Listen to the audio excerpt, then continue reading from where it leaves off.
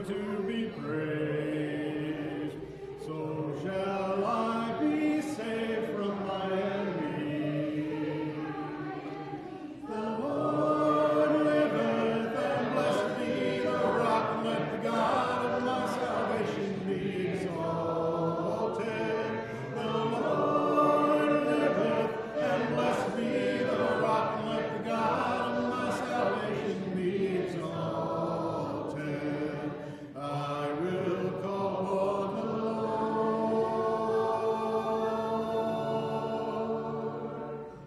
Good morning. It's another great day to assemble together, to worship our God, to remember our Lord. It's good to see you all here this morning. A couple reminders before we begin. Don't forget to silence your cell phone. Mine went off in Bible class, so I've got that taken care of. Pick up the communion outside the doors in the back, and you can leave your contribution in the boxes at the back. If you're visiting with us, please fill out a visitor's card. Drop it in the box in the back or give it to someone so we can have a record of you being here and get to know you a little better. And you may want to be aware we have a nursery behind these mirrored glass windows over here, and we have a worship hour for the children grades 2 and down, and you'll be dismissed at that for that at the appropriate time. Visitors, one last chance. If you've not filled out a survey, please fill that out. Drop it in a white mailbox in the back. And is that it? Yeah? All right. Join me in a word of prayer, please, before we begin. Father, we are so thankful for just for all that you've given us and all that you've done for us. We thank you for your care, your concern, your presence in our lives, Father, for your love for each of us. Most of all for the Son that you sent to die for us. We ask, Father, you bless our service this morning. We pray that everything we do is in accordance with your will. We want to strive, Father, to do the things you want us to do, to be the people you want us to be. Just help us to accomplish that this morning. Help us to put aside our cares, our concerns, our troubles that we face in this life through this worship service, Father. And help us to direct our minds and our thoughts only towards you and to your Son and to your love. Continue to bless the many that we are concerned about. At the appropriate time, Father, we will pray for them. We will ask your blessings upon them specifically. Continue to guide our lives. Bless us this day. Bless us through this service. We pray in Christ's name. Amen. Will you stand for the first song, please?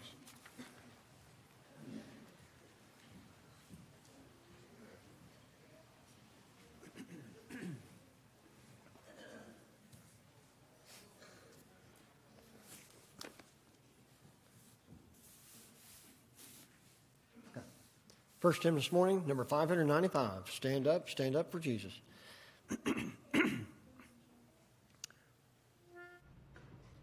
Stand up for Jesus, ye soldiers of the cross. Lift high his royal banner, it must not suffer loss. From victory unto victory, his army shall he lead, till every foe is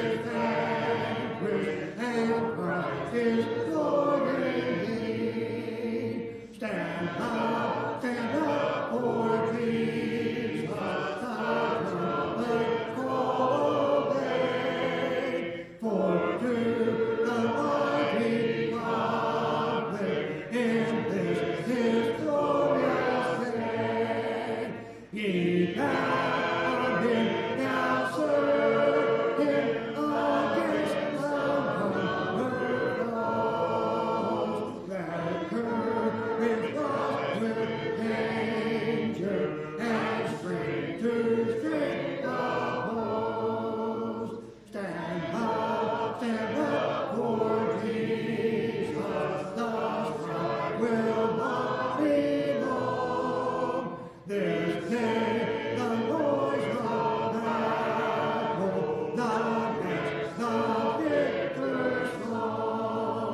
to him that overcometh, a crown of life shall be.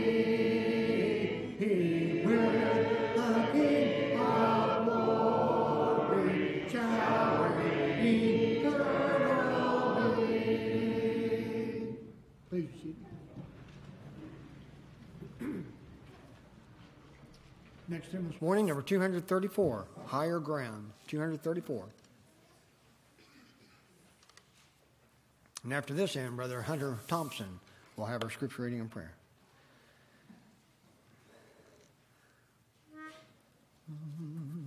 I'm pressing on the upward way, new life I'm gaining every day, still praying as I onward bound. Lord, let my feet upon your ground. Lord, lift me up and let me stand, my faithful hand, unstable hand, a higher plane than I have found. Lord, let my feet upon your ground. My heart has no desire to stay where doubts arise and fears dismay. Though some may dwell where these are bound, my prayer I make is higher ground. Lord, lift me up and let me stand, my faithful hand, unstable land, a higher plane than I have found. Lord, let my feet upon your ground. I want to scale the utmost height and catch the gleam of holy pride, but still I'll pray till heaven I found. Lord, lead me on to higher ground. Lord, lift me up and let me stand, my faithful hand, unstable land, a higher plane than I have found. Lord, let my feet on higher ground.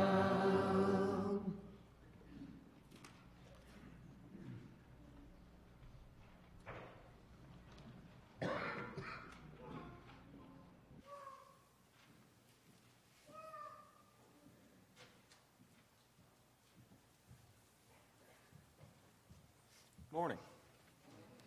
Scripture reading this morning comes from Jeremiah chapter 31. It's going to be verses 31 through 34.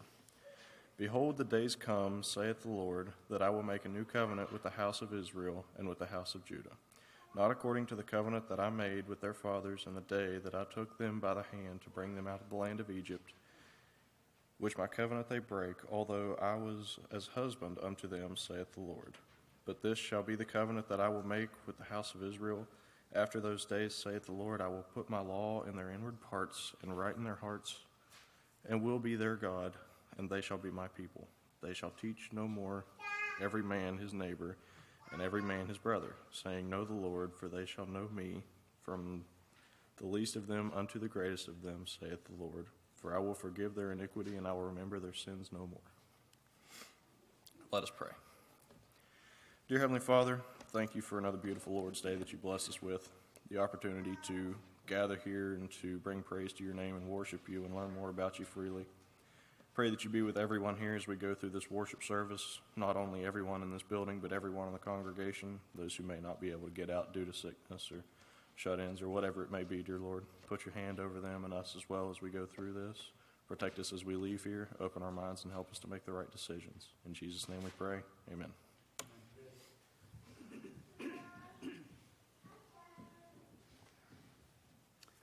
Next hymn this morning, number 916, Come Share the Lord.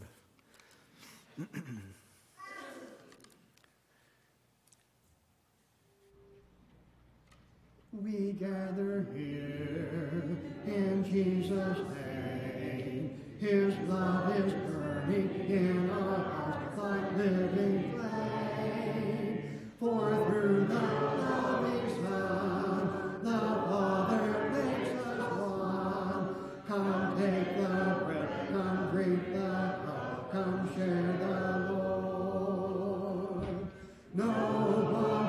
is a stranger here?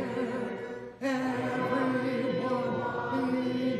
belongs, finding our forgiveness here. We in turn forgive all wrongs. He joins us here. He breaks the bread. The Lord who pours the cup is risen from the dead. The one we have knows is now our gracious host. Come take the bread, come drink the cup, come share the Lord. We are now a family of which the Lord is head. The unseen He meets us here in the breaking of the bread. We'll gather soon where angels sing. We'll see the glory of our Lord and coming King. Now we anticipate the feast for which we wait. Come take the bread, come drink the cup, come share the Lord.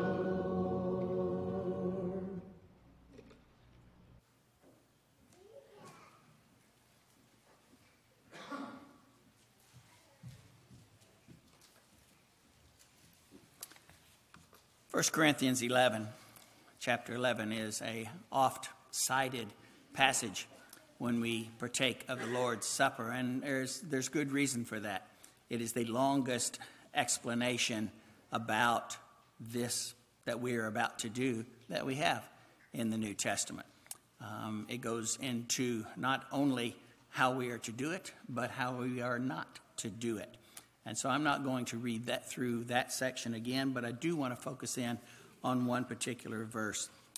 Verse 28, 1 Corinthians 11, verse 28 says, "Let a person examine himself then, and so eat of the bread and drink of the cup." The Greek word for examine is dokimazo, or something like that. And Thayer tells us that it means the following: to try, to test, to prove, or to scrutinize. And in parentheses, he says, to see whether a thing be genuine or not, as in the testing of metals. And I don't know all the process that goes into testing of metals, but I'm sure we've all seen somebody take either a gold medal around their chest or something, and they'll hold it up and they'll bite it. I don't know what you're biting for. If I was biting it, I wouldn't know whether it was good or bad or whatever.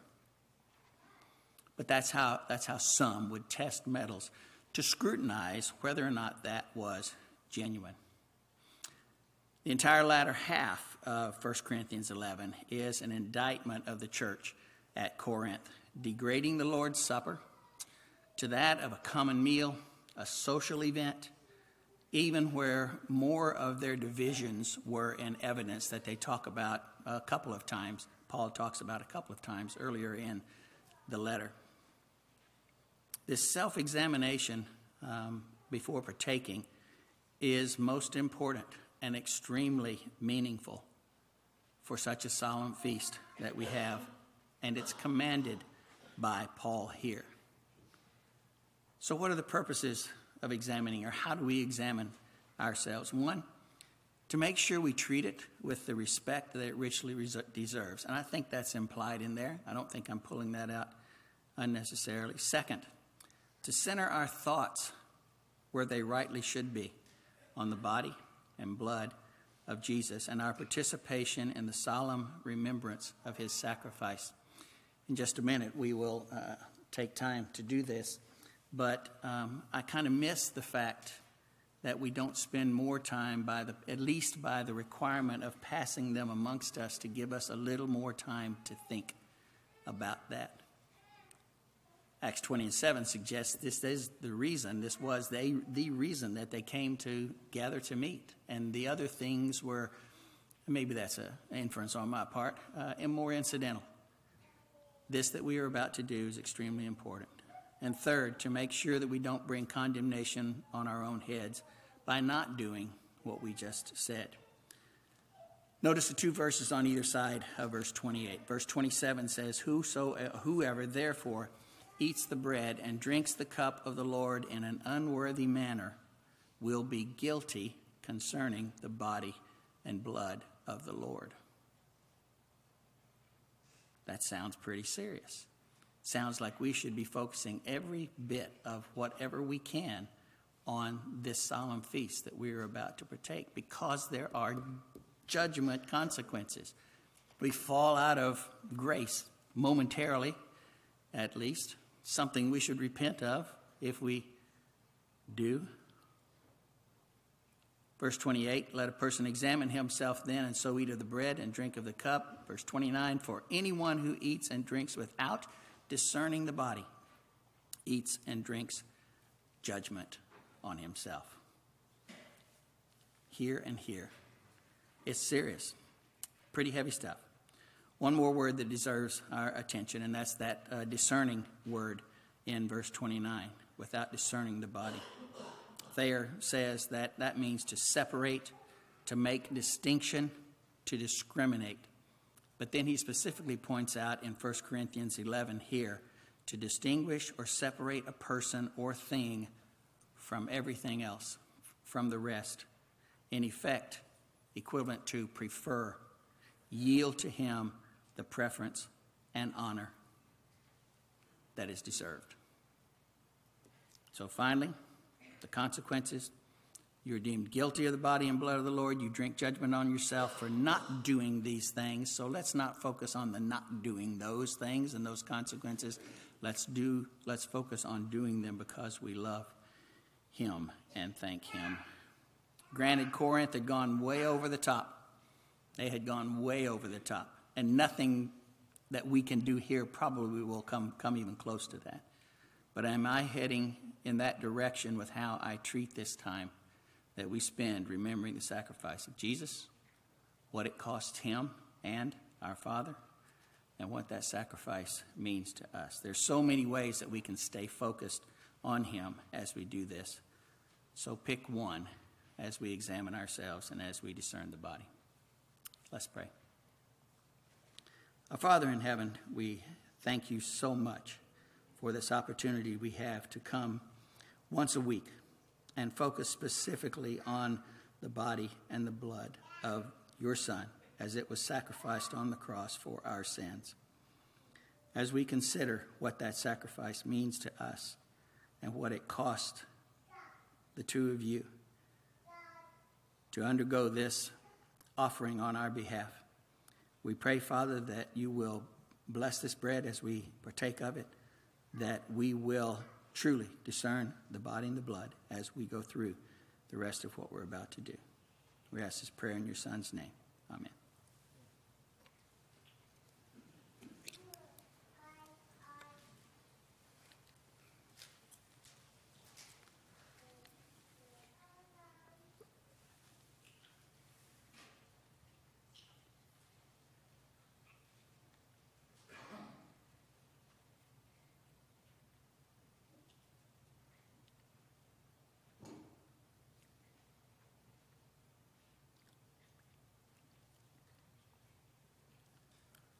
And Father, we ask that you continue your blessings on this fruit of the vine, which represents that precious blood, that without its shedding, we do not have remission of sins. There is no way to reconcile ourselves to you. We cannot achieve salvation on our own, and it is through his sacrifice that not only allows us a chance to live with you in eternity, but to access you now as we do in prayer. We ask that you be with us as we partake. In Jesus' name we pray. Amen.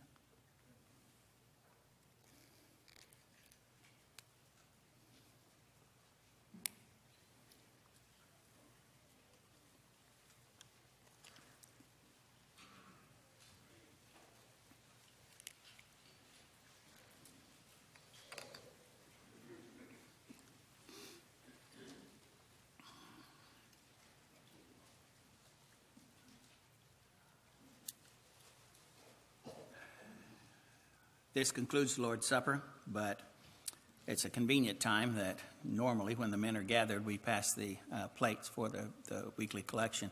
We're not doing that right now with either the Lord's Supper or the plates, but we have 2 boxes here in the back, black boxes with white signs on top of them, for you to leave your contribution here. This is the way that we have as example, instruction in the New Testament for how congregations, local congregations of the body of Christ are to fund their work.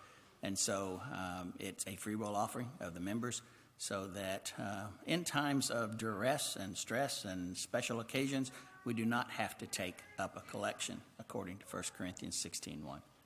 So let's pray as we do this. Our Father in heaven, we thank you for all the blessings of this life, especially for our spiritual blessings. But at this time now, Father, as we continue, how fortunate we are to live in this world that we live in, that you have given to us, this country that we have, where freedoms are so prevalent that so many times we take them for granted, and that opportunities that we have to earn livings, to provide for our family, and to give back a portion to you at this time. We pray, Father, that each of us will not do begrudgingly, that we will willfully and lovingly devote this money to the work here so that the word can be spread in this community and we can carry out the things that we as a local congregation are supposed to do. We ask this prayer in your Son's name. Amen.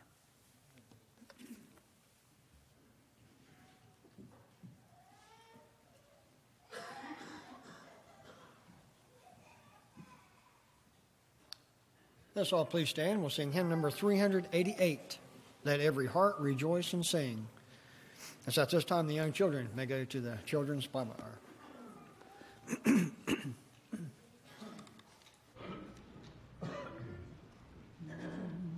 Let every heart rejoice and sing. Let choral anthems rise. The aged men and children bring to God your sacrifice. For He is good, the Lord is good, and kind are all His ways.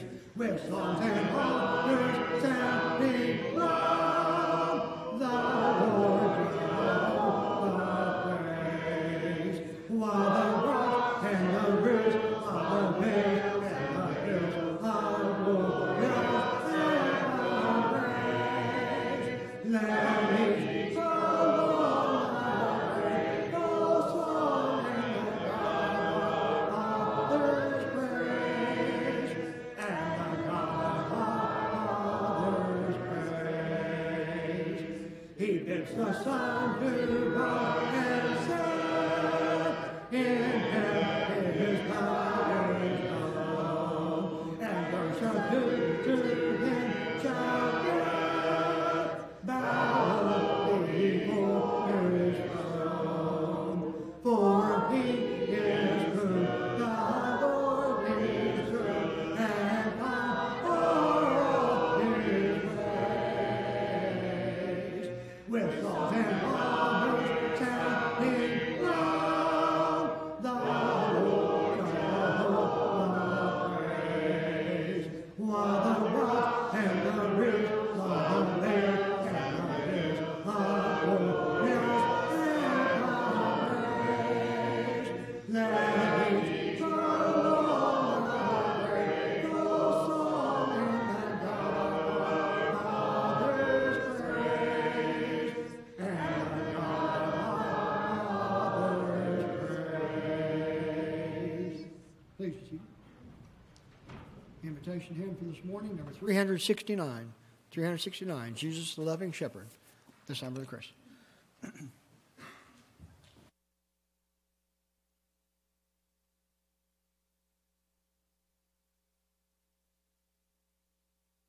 Plato, not the children's toy, but the philosopher, told a story about a cave. In the cave were these people. They were eating shadows against the back wall. They had a fire in front of them. They were looking against the back wall, and the entrance to the cave was behind them. They didn't know that. They had only ever looked this way toward the back of the cave, and so they're seeing shadows up against the back of the cave, and they thought that the shadows were real. They thought that you could reach out and touch the shadows, that they could walk off of the cave wall and affect their lives. They didn't know about the outside world, the reality that was what we would know today as reality. They thought that the cave shadows were real. Today in Hebrews chapter 8, we're talking about something very much like that, and maybe even our author this morning will allude to Plato's story, his allegory. His people would have been familiar with the allegory. Plato had written it just a few years earlier, and so they would have been aware of this fact. But he's going to compare reality with superficiality today. And so if you've got your Bibles, be turning to Hebrews chapter 8. We've been in the middle of a study on Hebrews now for several weeks. I hope it's been a blessing to you. It's been a little while since we've gotten to talk about Hebrews, and so I wanted to catch us up back maybe to where we were in the previous weeks. Hebrews is written to Jewish Christians, people who have come out of Judaism to Christ, and they are being persecuted because of this.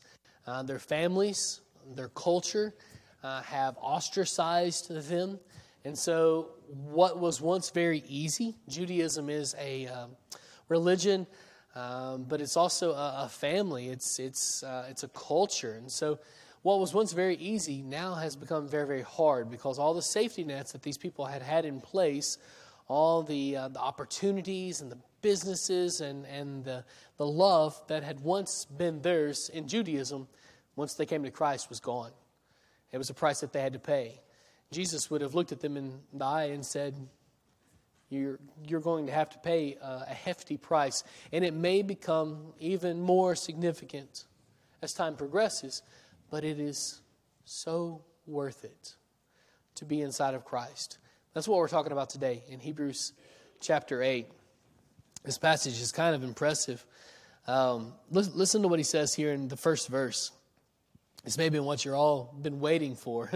It's kind of what he's been building to for the last 8 chapters. He says, now the point in what we're saying is this. Don't you love that? When somebody tells you, here's why I'm telling you this. Sometimes we like to talk in riddles and codes.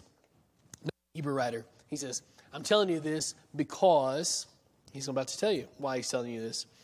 We have such a high priest, one who is seated at the right hand of the throne of majesty in heaven, a minister in the holy places, in the true tent that the Lord set up, not man. For every high priest is appointed to offer gifts and sacrifices. Thus, it is necessary for this priest also to have something to offer. Now, if he were on earth, he would not be a priest at all, since there are priests who offer gifts according to the law. They serve a copy and a shadow of the heavenly things. There's the allusion, at least possibly, to Plato's allegory of the cave. They serve a copy and a shadow of the heavenly things. For when Moses was about to erect the tent, he was instructed by God, saying, see that you make everything according to the pattern that was shown you on the mountain. So there's a couple things that we need to talk about there, right? He has been building up, our Hebrew writer has, for the last 7 chapters now, up until this same point. He wants to talk about Jesus' high priesthood. He wants to convey to us the significance of that. He wants them to understand what they have. Sometimes we don't understand what we have, right? You ever been cleaning out a drawer and found like some seed money? We do that all the time. Kelly's a squirreler, so we'll find money in a drawer or in an envelope somewhere. You're like, oh, wonderful! I didn't know I had $50. Now I've got it. Sometimes you don't know what you've got. The Hebrew writer is concerned that the people reading his letter, us, might not be aware of what we have. He is convinced that the Jewish Christians that he's writing to don't know what they've got. They need to understand deep down in their souls, not just with their minds, but deep down in their souls, that Jesus is their high priest and the ramifications of what that means to them. And so what does a high priest do? Well, they would have been very familiar with that. A high priest is the guy who makes sacrifices, right? He's the one who stands in between them and God, and he makes it right. He makes them right, as a matter of fact, because they are wrong. Before he steps in, before the high priest intercedes, the people are wrong. They are sinful. They are condemned. But then the high priest steps in, and he makes the sacrifices, and the people's sins, God looks away from them. The only problem is that guy, the high priest, had sinned too. Second problem is he was human, so he died. And so a new guy had to take his place. And it kept on going and kept on going. The third problem is probably the biggest one. The blood of animals, bulls and goats, can't take away sin. That's the big problem, right? And so this guy was trying to make people right, thanks to the old law, the law that God instituted. He said he put this in place so that people can be right, but it didn't work. And today you're going to see why it didn't work. So let's talk about these first couple there's some things that you need to underline and be aware of in these first couple of verses here that the Hebrew writers written to us. So if you look in your text here, you notice that Jesus is seated. The high priest never sat down. When he offered sacrifices, he would go from the holy place, enter into the most holy place, and he went there trembling. Most scholars, at least most Jewish scholars, will tell you that they would have tied a rope to the high priest's leg in case God struck him dead when he went into the most holy place because he had not atoned for his own sin. And so coming before a holy and just God is incredibly dangerous. There's a great C.S. Lewis quote, I think it's from Chronicles of Narnia, where one of the characters says, so he's not dangerous then? And he said, oh no, he's dangerous, but he's good. You find that kind of concept here with the high priest walking into God's most holy place where his presence lived. It can be a terrifying thing, even for a guy who knows God, even for God's man. It can be a terrifying thing. And so they would tie a rope to his leg. So if he died, he didn't have to stay in there the entire year before the next high priest could go in and bring his body out. No, they would pull him out if God happened to strike him dead because of his sin. So that guy never sat down. In fact, when he got in, the first thing he would do, he would stick his hand, he's holding a censer, he would stick his hand through the curtains in the temple. He's standing in the holy place. He would stick his hand through the curtains into the most holy place, and smoke would rise up. And he was hoping that smoke, God said that smoke would shield him from God's justice. Because it didn't matter how much sin or how many sacrifices he had made, they weren't going to atone for his sin. See the problem? And so this guy comes into the most holy place, and his actions are not hurried, but he is very aware that he is in front of the creator of the world, in front of Yahweh, Israel's covenantal God. And the power, the majesty that God displays is terrific in the sense of the word terror. He can be a frightening God. Jesus, our high priest, the Hebrew writer tells us, has entered into God's presence and is now sitting down.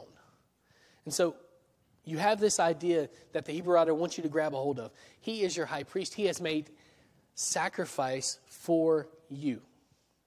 He's made you right with God. Don't mistake, though, that he's like that guy, that he's like the high priest, because he's not. This, in fact, is his kingdom. You're a part of his kingdom. Not only just a part of his world, everyone's a part of his world, but if you're here, you're a part of his kingdom. And he's sitting on his throne after having made sacrifice for you to make you right with the Father. You see how Jesus is much more significant than this initial high priest, the high priest that they were familiar with, the guy that they could come put their arms around, the guy that they could see. He says, Jesus is no comparison. He is infinitely better than that guy. On top of all of that, though, Jesus' blood is effectual to take away sins. The sacrifices that this guy made were not. And so what you have in Jesus as your high priest is something incredible. It's almost beyond words, right? So note that he's seated on the throne. Note also here in verse 3. It says, "For every high priest is appointed to offer gifts and sacrifices. Thus, it is necessary for this priest also to have something to offer." So what's this priest going to offer? What's the priest that he's talking about is Jesus. So what does Jesus have to offer? Well, he's got the advocacy for our sins. That's what Jesus came to offer you. It's an offer. You don't have to accept it. He's not going to force you to accept it. He's a God of free will and grace and power, but he's not going to make you accept his offer. But it is an offer, and he's pleading with you to come. Isn't it kind of incredible? How many times would a superior, especially a being so superior as he is above us, beg anything? But here we find God in the pages of Scripture begging us to accept his offer, to put him on in baptism, to have our sins washed away so that we can be a part of his family. Hebrews 8 is an incredible chapter. So deep, so beautiful, so powerful. Sorry. Doing everything I can to not cough.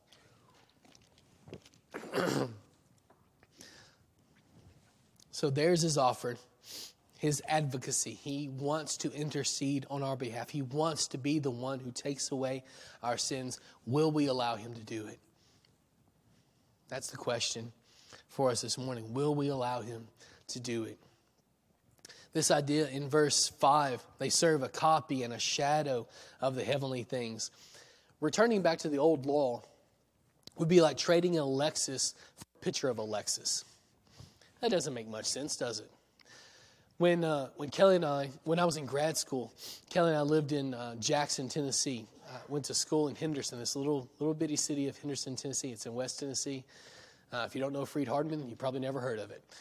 But we lived in Jackson, Tennessee, and I commuted every day to classes. We lived in this little house in South Jackson. It was kind of not the best house. It was a little falling apart, but it was our house for several years while we were there in grad school. I went back a couple of years ago to try to find it. I couldn't find it. I think they tore it down. So the people going back to the old law, that's what the temptation is here, right? The Jewish Christians, the Hebrew writer is understanding that they're being tempted to go back into the old law. Them going back to the old law would be like Kelly and I going back to live in that house. Well, the problem is the house isn't there anymore. It's not that they're going back to an inferior system of meeting God. It's that they're going back to a non-existent system of meeting God. He's done away with that now. It's no longer in effect. You can't go back. There's nothing to go back to. And so the Hebrew writer says this is utter foolishness to think that you can go back. It's not there anymore. He's already done away with it. In fact, he points to that toward the end of this verse in verse 13. He says, in speaking of a new covenant, he makes the first one obsolete. And what is becoming obsolete and growing old is ready to vanish away. He's using a word there that's indicative of clothing that's so old that it's just falling apart. Probably none of us have ever had any clothes that old, right? But you can see the image maybe in your head of clothes that are just, you touch them and they just disintegrate. That's what he says the old law is doing. You can't go back to it because there's nothing to go back to. And so his argument throughout the book of Hebrews has been focused on that one fact. They want to go back because it hurts so much to be in Christ, because it's cost them so much to be in Christ. because their family and their businesses and all the things that they enjoyed in Judaism is so much harder now that they're in Christ. They've made sacrifices. There's been the cost. There ought to have been. And so they're tempted to capitulate, to give in, to go back. And the Hebrew writer here says there's nothing to go back to. You want to go back, you're going back into death. There's no system there anymore. Okay. Pick up in verse 7 with me. Hebrews 8, verse 7. Here's really the meat, I think, of Hebrews chapter 8. He's going to get into this. This is the longest passage of Old Testament scripture that's quoted in the New Testament. It's from Jeremiah 31. It's the passage that Hunter read for us this morning. Jeremiah 31 through 34. The Hebrew writer co-opts that passage and brings it into the New Testament and tells us what it meant all along. What was Jeremiah talking about back in the day? Excuse me. When he wrote those words, behold, there's a day that's coming. Well, what day is coming, Jeremiah? Jeremiah would have told you had God let him in on it. And the Hebrew writer is certainly going to tell you, because God has let him in on it, that day was Jesus' day when he set the kingdom, when he founded the church. And how significant and special she is. Let's listen to what he says. Hebrews 8, verse 7. For if that first covenant had been faultless, there would have been no occasion to look for a second. Let's stop right there for a second. He's admitting that the Mosaical law, something was wrong with it. It was flawed. It wasn't perfect. Listen to what he says in verse 8. For he finds fault with them when he says, and he gets into the Jeremiah 31 passage. Most translations there, I think, say he finds fault with them. I think a better translation is he finds fault with it. He finds fault with the law. Something's wrong with the law. It's flawed. People can't follow it. It's not getting people to where they need to be. It's not moving them from away from God to God. It's not doing that. It doesn't have the power. Well, why not? It's the people's fault. It's our fault. Listen to what he says in Jeremiah 31, quoted here for us in Hebrews chapter 8. Behold, the days are coming, declares the Lord, when I will establish a new covenant with the house of Israel and with the house of Judah, not like the covenant that I made with their fathers on the day when I took them by the hand to bring them out of the land of Egypt. Now, they're familiar with that covenant because these guys are Jewish folks. These guys are Jews. They understood the old covenant. When he says the previous covenant God made with his people, these Jewish minds would have snapped right back, and they would have been back in Egypt, having God redeeming them, buying them. He paid a price for Israel. Did you know that? He paid a high price for them in Israel, in Egypt, bringing them out, purchasing them, just like he purchased the church. He brought them out of Egypt and made them his own. And he made a contract with them at Mount Sinai, where he gave them laws and said, if you would be my people, you will follow these laws. It's a lot like your kids, right? If you want to be mine, if you want to rest in my love and my will, if you want my stuff, you have to obey the rules, right? As long as you're under my house, you'll obey you guys are familiar with that. God says, if you want to be mine, you follow these rules. He did that at Mount Sinai. Something was flawed, though. Something was wrong. There was a chink in the armor. There's a glitch in the system. What is that? Not everybody wanted to do it. Not everybody wanted to follow. There were guys like Jeroboam, we've been talking about in our evening services. There were guys like Rehoboam, that we've talked about, another one of the kings of Israel, that these guys knew God. They had a relationship with him. They had even spoken with him. But they didn't love him. And they didn't love what he loved. And they didn't give their whole heart to him. They were happy putting on the facade. They were happy wearing the sign that says, I'm God's. But were they really? Nope. Not any more than Jonah was. We talked about him in our morning Bible class this morning. He was happy wearing the facade. He was happy wearing the mask. But he was never really God's. He didn't love what God loved. He knew him. He knew a lot of the facts about him. But he never really loved what he loved, what God loved. And I think that's a trap we fall into too. It's an easy trap, isn't it? To come to services, to sit in our pew, to listen, maybe even taking notes. Maybe you're even memorizing Scripture. Jonah quotes Scripture something like 14 or 15 times when he's in the belly of the fish. He knew God. He knew Scripture. This guy's an expert in Scripture. It didn't mean he loved what God loved. That's the problem with the old law. God gave it to the people, and he had always intended it to be written on their hearts. That's a term you're going to find in just a second as we read through the rest of Hebrews chapter 8. That's the way the new law works, the way Jesus' law works. It's written on your heart. God had always intended even the old law, the Mosaical law, to be written on their hearts. The people just wouldn't do it. It's a scary thing, isn't it? Because we see ourselves in that. Don't you? I see such a possibility for me to do that, to just pay lip service, but never to actually love what he loves and to fall in line behind him, to agree with him. That's what these guys were doing. He wanted it written on their hearts, but they instead wrote it and put it on necklaces, and then they put it on their hair. It was never meant to be like that. It was always meant to be written on their hearts, to be taken inside of them. They just wouldn't do it. So the first law was faulted. There was a problem with it.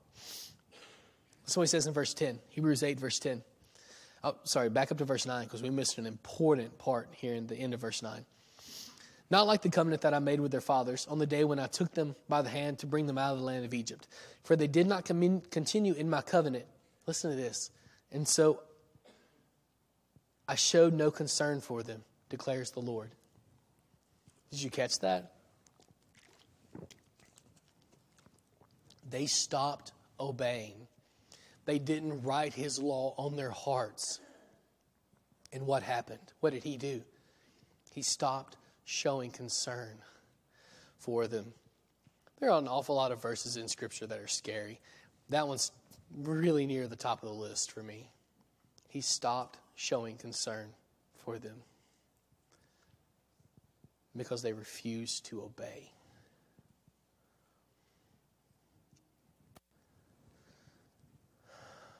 Wow, right? Heavy. It gets a lot lighter in verse 10. For this is the covenant that I will make with the house of Israel. After those days, declares the Lord, I will put my laws in their minds, and I will write them on their hearts, and I will be their God, and they shall be my people. And they shall not teach, and they shall not teach each one his neighbor, and each one his brother, saying, Know the Lord, for they shall all know me, from the least of them to the greatest. For I will be merciful toward their iniquities, and I will remember their sins no more. Out of this incredible darkness that he's painted for us in Hebrews 8 and 9, where it just almost soaks your soul up and you're terrified. And you're just like, this incredible, powerful, majestic, but also just God demands things from me. And if I don't give it to him, there is only wrath to come and there's nothing I can do about it. That's terrifying, right? But there's a caveat. This powerful, just God demands things from you, but there is something you can do about satiating his wrath, stalling it off. He would say that you have to get into this new covenant, this new deal, Jesus' new deal with people. well, what is this new deal and what's he mean here in Hebrews 8? It's really confusing, right? He's talking about the church. He's talking about the church. It's really beautiful. Check out what he says. Look in verse 10. He says, I will put my laws into their minds and write them on their hearts. That word write, it's the word that you would use for a brand. And so he, like you would brand a cow, he's written, not with pencil, maybe we would say, but with ink. He is branding our hearts with his word. It's really an incredible thing when God asks for our hearts. We talked about Rehoboam and Jonah just a second ago. These guys, they had never, it seems, given him their heart.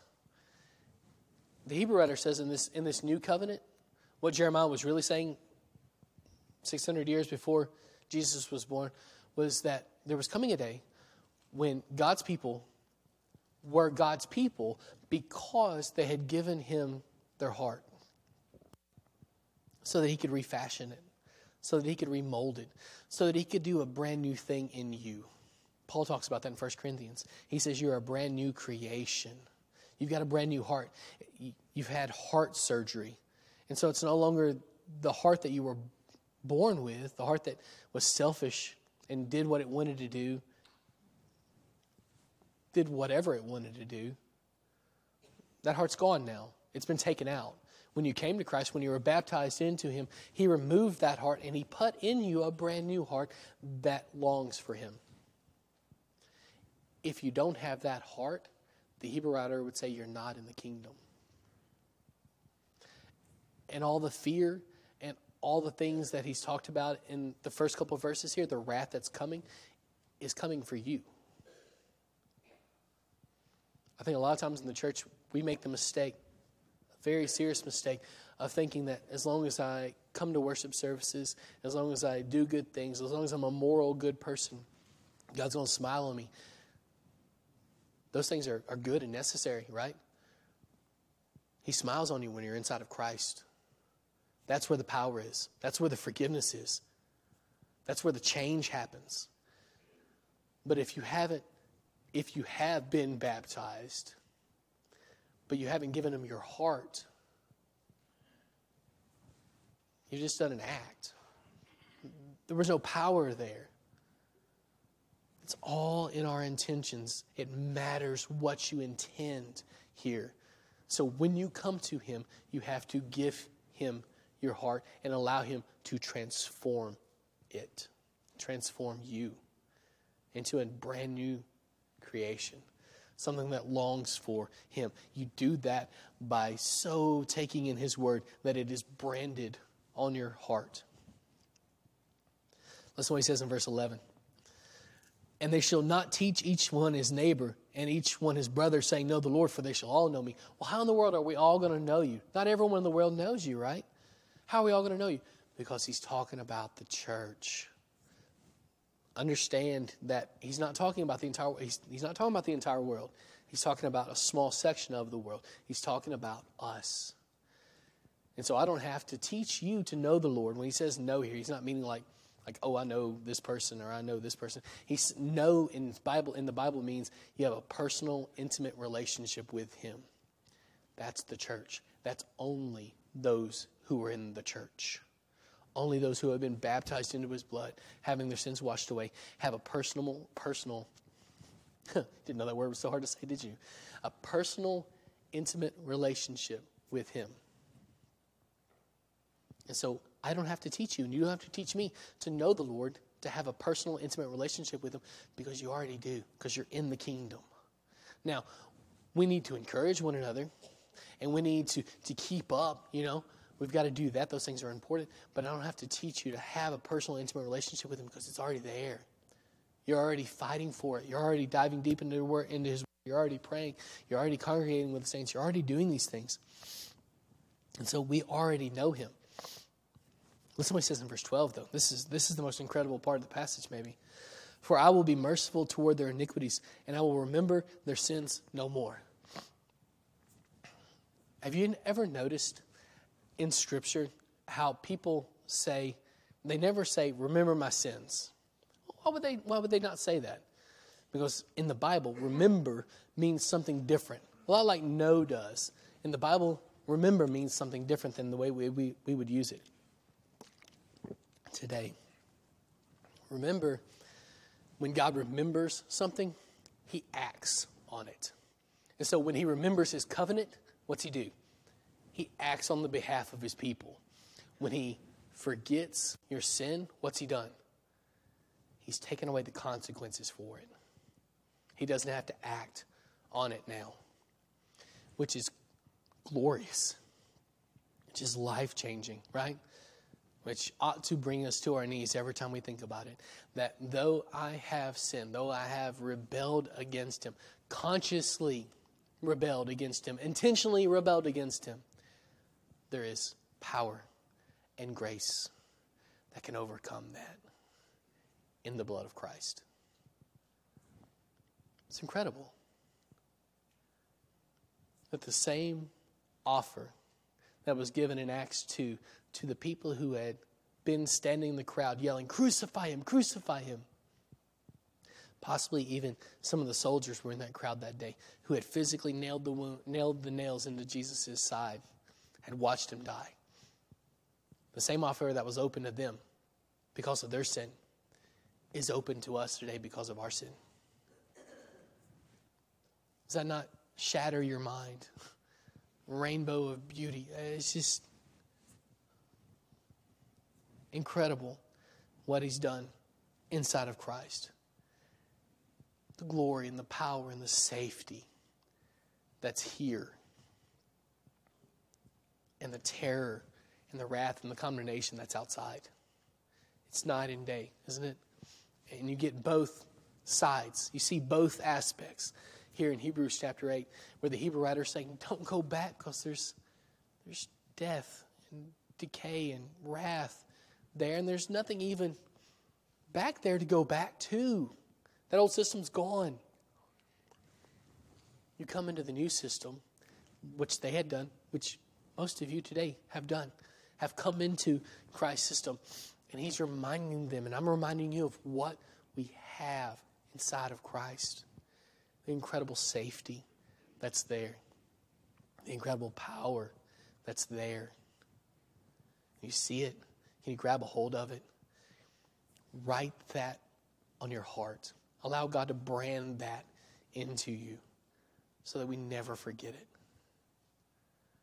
Maybe this morning you're not inside of Christ and you're thinking, how do I do it? How do I get inside?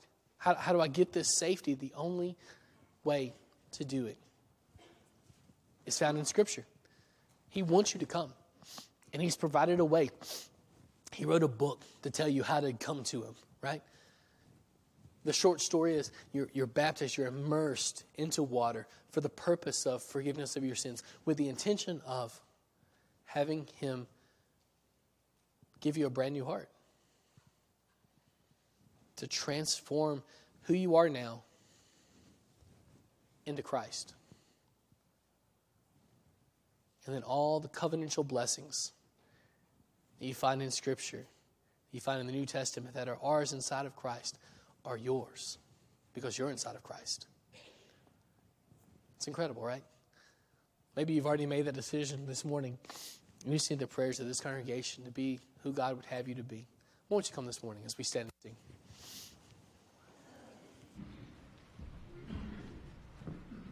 Jesus, the loving shepherd, calleth thee now to come into the fold of safety, where there is rest and room. Come in the strength of God, come in the Lord of youth. Enter the fold of safety, enter the way of truth. Lovingly, tenderly,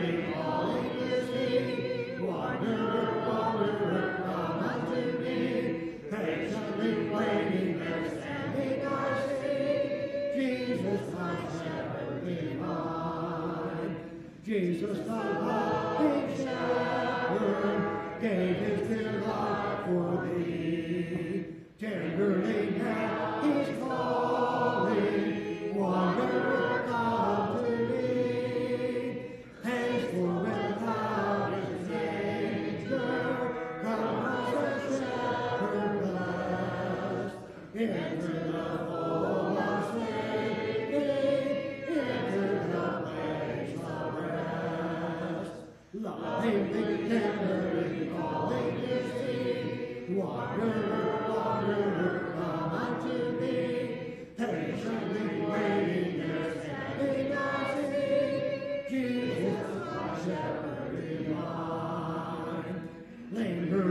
is the folly, moves on our walk today. Seeking the sheep who stray, seeking the lamb who stray. Jesus, the loving shepherd, calleth thee now to come into the fold of safety, where there is rest and room. Lovingly, tenderly, falling is he. Wanderer, wanderer, come unto me. Patiently waiting and standing I see. Jesus, my shepherd divine. Please be seated.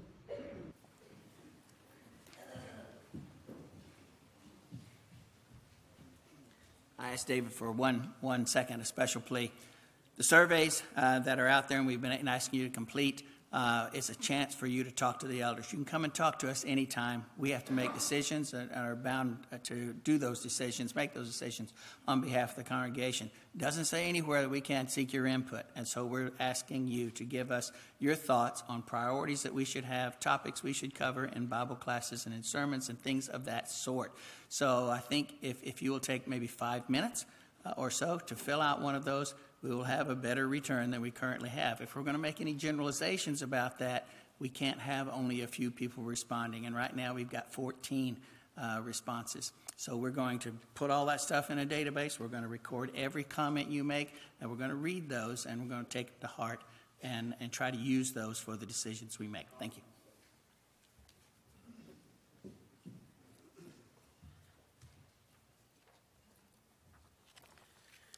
Good morning, church family.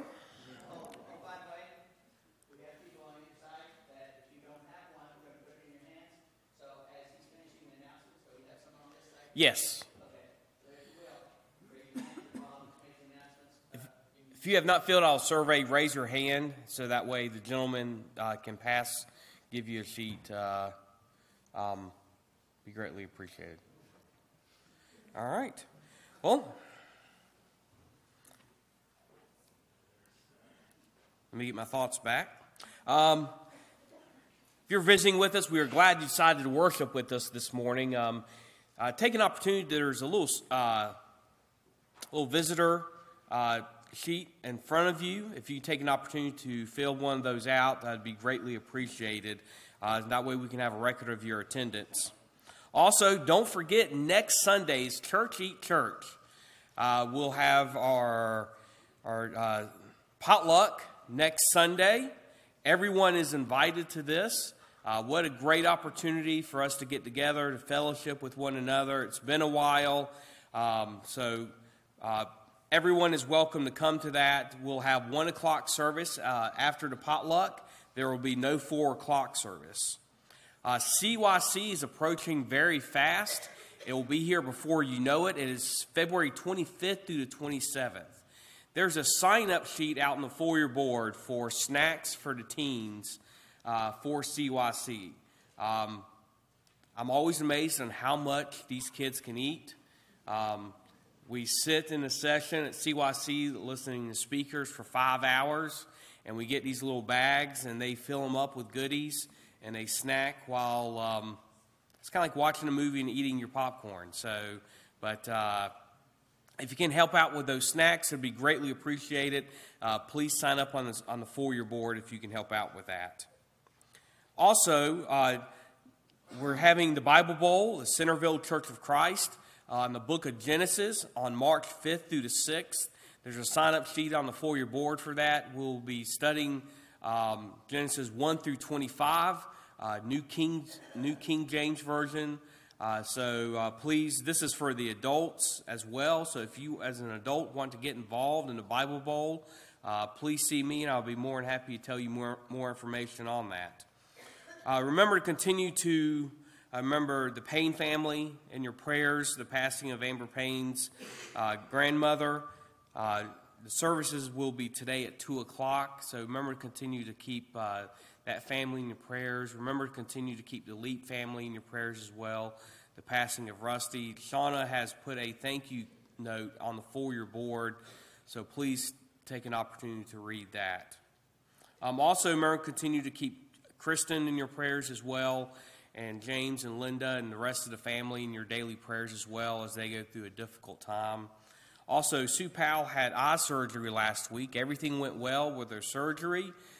Thank goodness for that. And she will have surgery on her second eye next month. So remember to continue to keep her in your prayers as she recovers at home.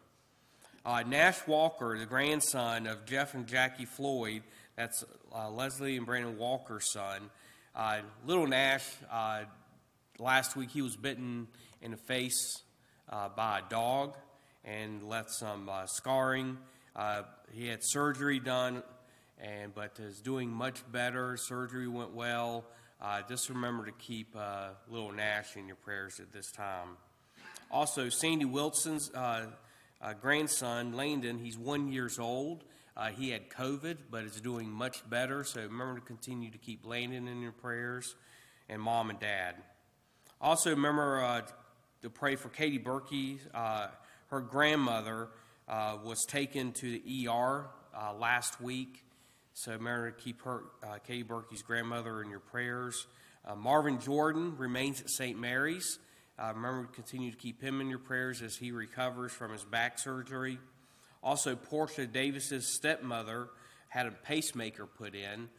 So remember to keep her in your prayers as she recovers from that.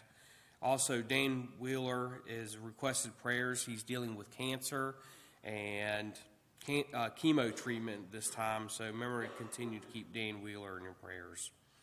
Peggy Rowe and her son Travis both have COVID. So remember them in your prayers as they get over that awful virus.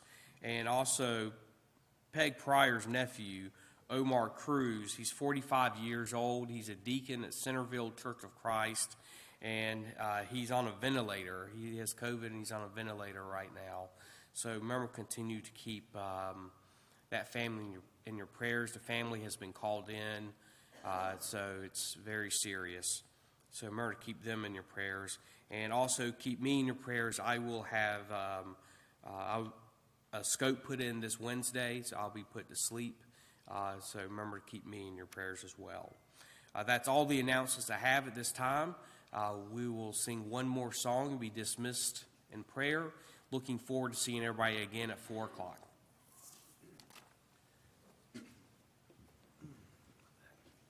Let's all please stand again. We'll sing hymn number 118, Count Your Blessings. We'll sing the first and last verse, and then Brother Jason Stevens will have a prayer.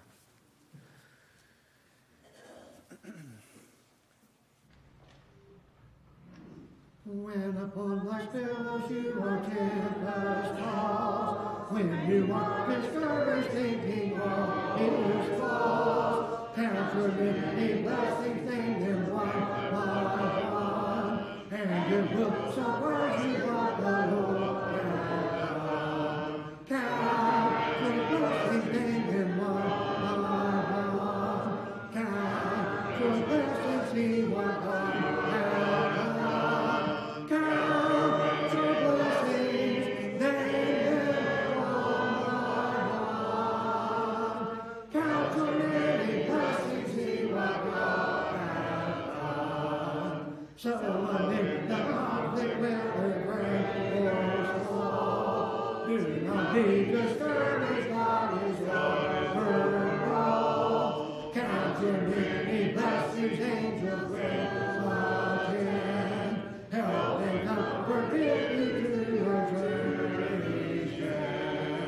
Count your blessings, name them one by one. Count your blessings, see what God has done. Count your blessings, name them one by one.